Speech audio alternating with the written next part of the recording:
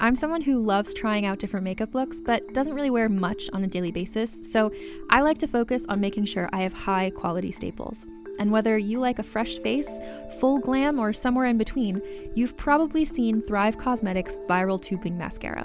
I've certainly seen it everywhere. You know, the one in the turquoise tube? So that mascara, along with all of Thrive Causemetics beauty products, are certified 100% vegan and cruelty-free, which I look for in makeup, and they've got excellent quality to match.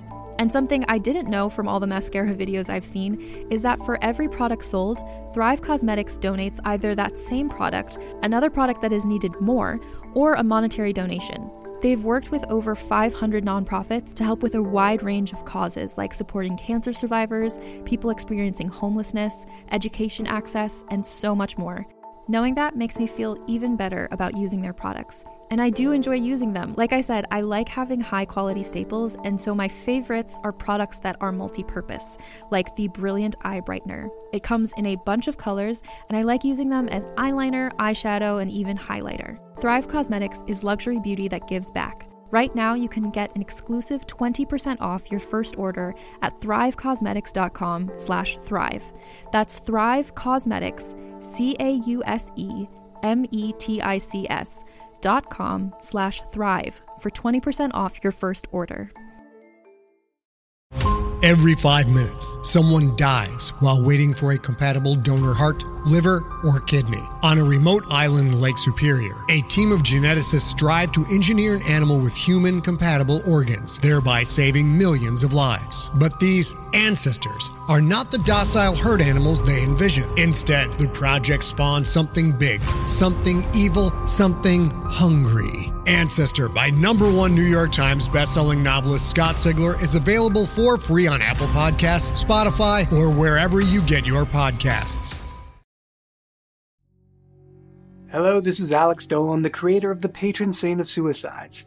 If you like the show and want to support us, please leave a rating and a review on Apple Podcasts or Spotify. It really helps others find the show, and it makes all of us very happy. So thank you so much for continuing to listen, and back to the show.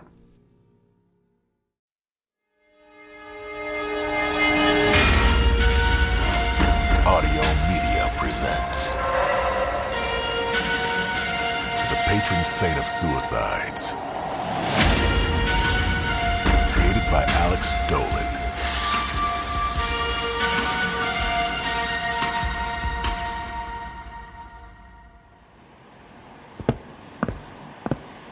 In the dim concrete parking structure attached to the police headquarters, Blossom walked to his car, processing new information. Gibson had looked into the finances of all the families aboard the 2015 train and found an unusual charge on the visa of Clay Ransom, Sutton Chambers' stepfather. She found a charge from February 2015 through Airbnb for a 5-day rental of a house in East Oakland, an 8-minute walk from Coliseum BART station. The owners were on vacation. Blossom and Gibson visited the owners of the house, who reported that when they got home, they found the place trashed. They found smashed bottles, crushed cans, and urine in the corners.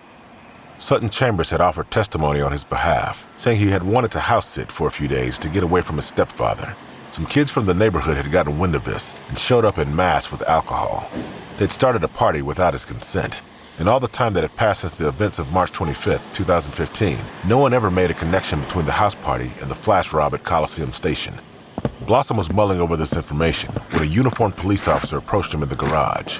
Are you Detective Blossom? That's me. You're investigating the train suicides?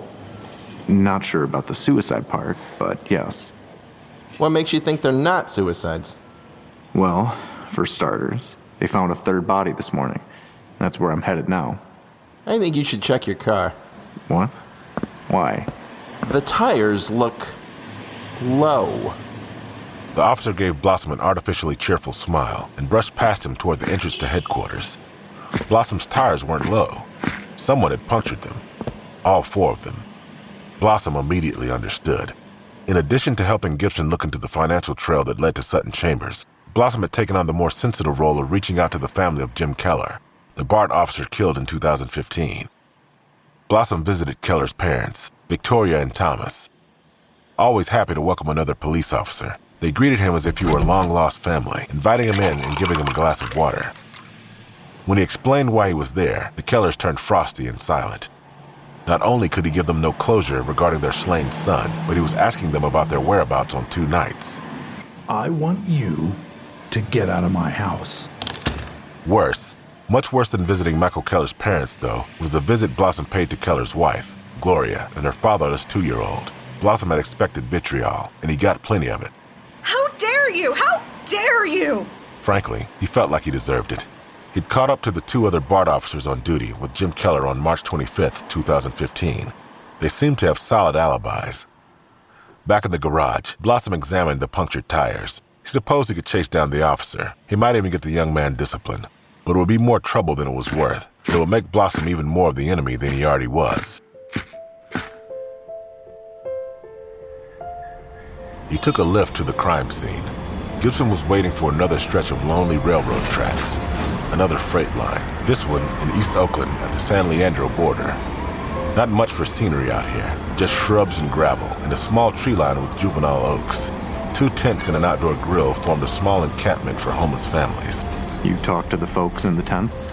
They were asleep. They didn't see or hear anything. Of course they didn't. By the way, I'll need a ride back to the office. No one's approached you, have they? What do you mean? Other cops.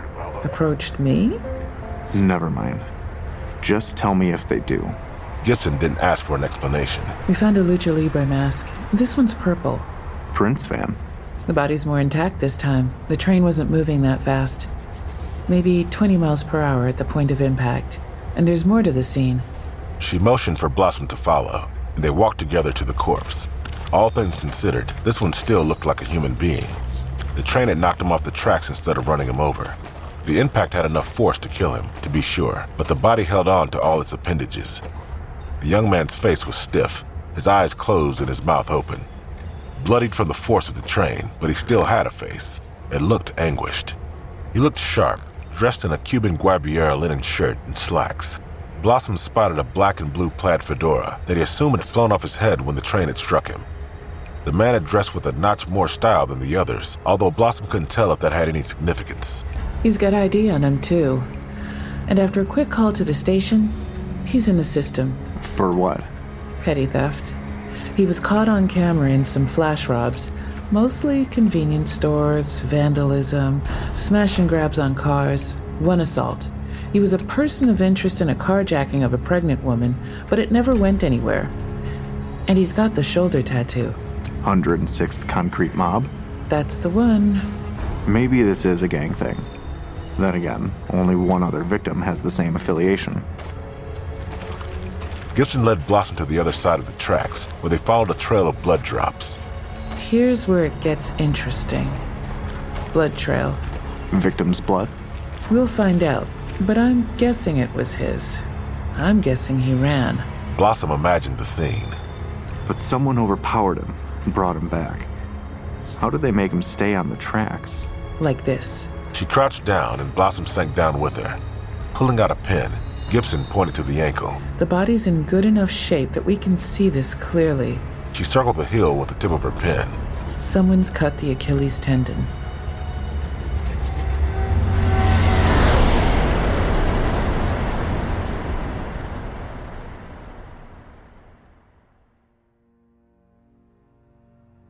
Hi, this is Alex Dolan, the creator of the Patron Saint of Suicides.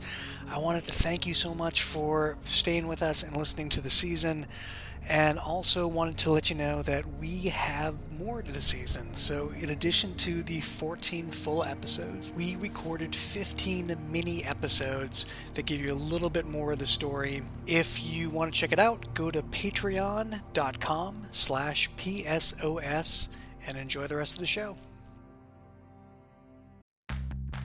Are you ready to shop? Rakuten's Big Give Week is back. Get 15% back at hundreds of stores, and it's all happening this week, May 6th to May 13th. It's the perfect time to shop for everything on your list for spring and summer, like clothing, outdoor gear, and travel. I know I'm using this week to stock up on some warmer weather essentials at Ray-Ban and Ulta, and I love that Rakuten even helps me save on travel at sites like Hotels.com. Rakuten really is the best way to shop, and you can save even more by stacking cash back on top of deals. Plus, during Big Give Week, that cash back is bigger than ever. With Rakuten, membership is free, and when you sign up and shop today, you get an extra 10% cash back boost. That's an extra 10% cash back on top of the 15% cash back. You won't see higher cashback rates than these. Go to Rakuten.com or download the Rakuten app. Rakuten. Shoppers get it. Hey there, this is Justin Bartha. I made a funny new podcast, King of the Egg Cream. It has the greatest cast in the history of podcasts with actors like Louis Black. I'm torn by my feelings for two women. Bobby Cannavale. You can eat it, or if someone hits you, you can put it on your cut. Melanie Linsky. I wonder what these marvelous things are that look just like boiled chicken feet. Jason Ritter. I can break things and pick locks and kill people. Michael Stuhlbarg. The whole point is to inspire people that they should make themselves better. Ari Grainer. No, don't whet its appetite. What are you, an idiot? Me, Justin Bartha. That's not just any egg cream, that's a Lemke's special. And all narrated by the hilarious Richard Kind. This is the story of Harry Dalowitz and how he rose from nothing to become New York's King of the Egg Cream. So if you like funny true stories, come listen to King of the Egg Cream, available wherever you get your podcasts.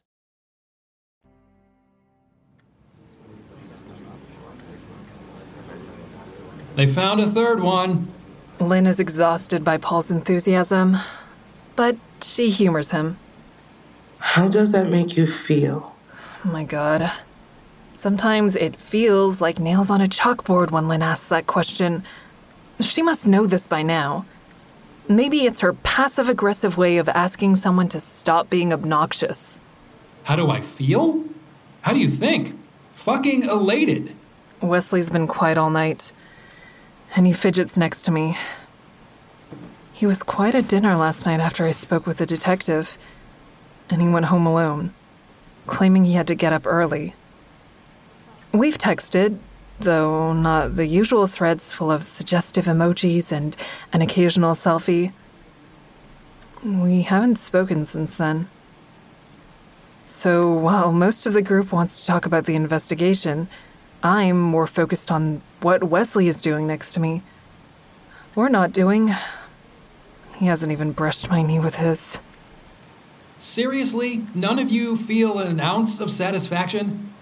Around me, people stare at the ceiling or the floor to avoid the question. The room is pregnant with emotion. It feels like some people, like Diego, want to share in Paul's spirit, but understand the indelicacy of reveling in the news. Others, like Clementa, seem to want to avoid the discussion altogether. Paul's gaiety is just making her uncomfortable. As such, it's been an off night at group. We've learned the first new information about our shooting since 2015, and it's dredging out mired emotions. People aren't consoling each other or working through their own grief. Instead, they act like they're at the guillotine, like Madame Defarge, waiting for the blade to drop again. They're hungry for more news of death. I'm wondering why, after 2 years, they are suddenly finding out so much about what happened to us. Why did it take so long? Are these guys so incompetent that they couldn't find all this out in 2015? What do they know? Well, they know the names of 3 of the shooters. She's rattling off what the police have told her, and also what the papers have started reporting. Now that there's a connection to the March 25th shooting, news outlets have resurrected the story. Detective Victor Blossom is quoted in many of the stories. Kevin Ocampo, Sutton Chambers, Seidel Ballard. And this is in addition to Patrice Moody and Isaiah Bright, which means we've now got 5 dead men connected to the shooting. That's assuming they're right. And there is a connection. You think they're wrong? I think they're connecting these guys with the crime because they're finding Lucha Libre masks. What the hell does that really mean? They know Sutton Chambers used his dad's credit card to rent a house and that he threw the party to end all parties a couple of blocks away from the station. That's how these things happen. A bunch of kids get drunk and they decide to pull some stunt. Stunt? I suppose Paul and Laverne have never really liked each other. But Their mutual tolerance for one another is ebbing. There's compelling evidence that it's all connected. There were, 20 kids on that train, 30? And they found 3 bodies? Why were these 3 kids targeted specifically? Well, maybe whoever's doing this is just getting started. Laverne stares at him like she wants to jump out of her chair and choke him. I have to admit, I don't share his glee at any of this. Maybe they're the shooters. Maybe they're the ones who had guns. If that's right, then all the more reason to pop champagne. Wesley bends forward and covers his face with his hands. Paul, that's crass. 3 young men have been killed in a horrific way. I'm not going to celebrate. It's ghoulish. Thank you, Laverne. Did you hear they cut the Achilles tendons on them so they'd stay on the tracks? I don't think this is helping us, people. This isn't why we're here. It isn't? We're here to try and get through trauma. We lived through something horrible. Am I really supposed to feel bad for them? There's a difference between feeling sorry for them and reveling in someone's murder. We're better than that. You have your way of getting through this, and I have mine. Have you looked into Seidel Ballard? The more that comes out about that kid, the more I hate him. He was a low-level drug dealer working his way up the food chain so he could become, king of Oakland? I'm not going to feel sorry that someone like that is gone. Wesley is rubbing his jaw as if he's trying to exfoliate, and his right knee vibrates like a bum dryer. Lynn turns her attention to him. Wesley, what are you thinking? I don't have much to contribute right now. Lynn waits, hoping he'll succumb to the pressure of silence and start talking. But he doesn't utter another word. She turns to me. Haven, what's on your mind? What's on my mind is Detective Victor Blossom. I want to tell them how he'd approached me and how he hinted I should keep an eye on the other members of the group. For some reason, I feel like I haven't heard the last of the detective. He'll follow up with me to try to get more details of our little therapy group, find out how people are reacting to the news, that sort of thing. Just being here tonight, I feel like I've unwittingly become Detective Blossom's eyes and ears, and my mere presence makes me feel like I'm breaching the group's trust. The fact that I even spoke to him last night outside the Punchline makes me wonder if I've crossed a line. Funny thing is, Wesley knows all of this. And he might be reading my mind, because for the first time all night, he's actually looking at me, curious about what I'm going to say. And the truth is, I don't know what to say. I'm still processing all of this. It's a lot to take in. This seems to satisfy most of the group. Lynn must know it's a cop-out because I'm not usually shy about talking, but she leaves me alone. Laverne gives me an approving nod, as if I've summarized my emotions with a proper confusion and gravitas. Paul looks irritated, and Clementa looks at me and gives me a simper. Laverne's not done, though. Is this really going to give any of us closure? Is it going to help us get over it? It's not like it's going to change what happened 2 years ago. Nothing will change what happened 2 years ago. Unless we invent a time machine. Paul, please. Wesley abruptly stands up. I've got to go. Without another word, he marches out of Lynn's living room and exits through the front door. I only hesitate a few seconds before I stand too. Sorry, guys, I need to check up on... Give me a minute. Whoever hasn't already figured out Wesley and I are dating has now put it together. But I can't care about that right now. Wait up! It's clammy out, and I left my jacket draped on the back of my chair inside, but I can't go back. At first, he pretends not to hear me. Wesley, please!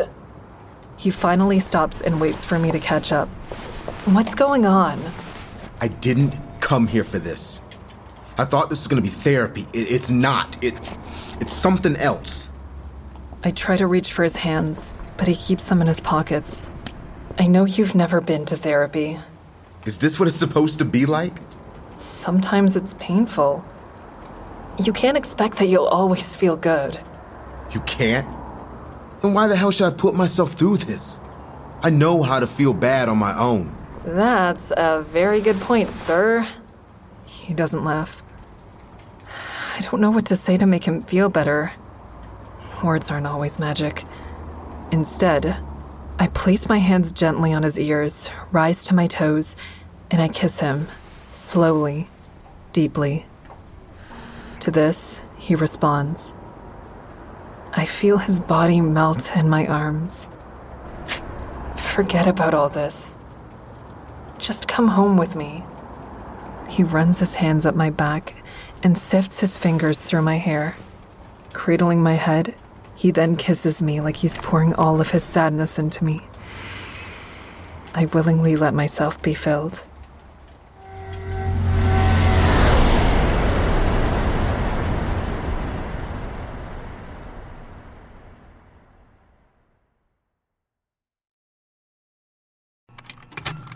Contained herein are the heresies of Radolf Burntwine, erstwhile monk turned traveling medical investigator.